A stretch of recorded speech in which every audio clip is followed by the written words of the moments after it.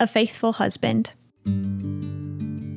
My son, pay attention to my wisdom. Listen closely to my understanding so that you may maintain discretion and your lips safeguard knowledge. Though the lips of the forbidden woman drip honey and her words are smoother than oil, in the end she's as bitter as wormwood, as sharp as a double-edged sword. Drink water from your own cistern, water flowing from your own well.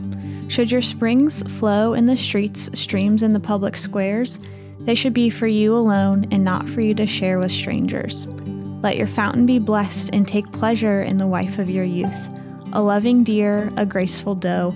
Let her breasts always satisfy you. Be lost in her love forever.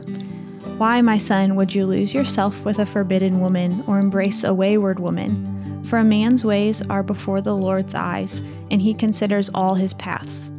A wicked man's iniquities will trap him. He will become tangled in the ropes of his own sin. He will die because there is no discipline and be lost because of his great stupidity.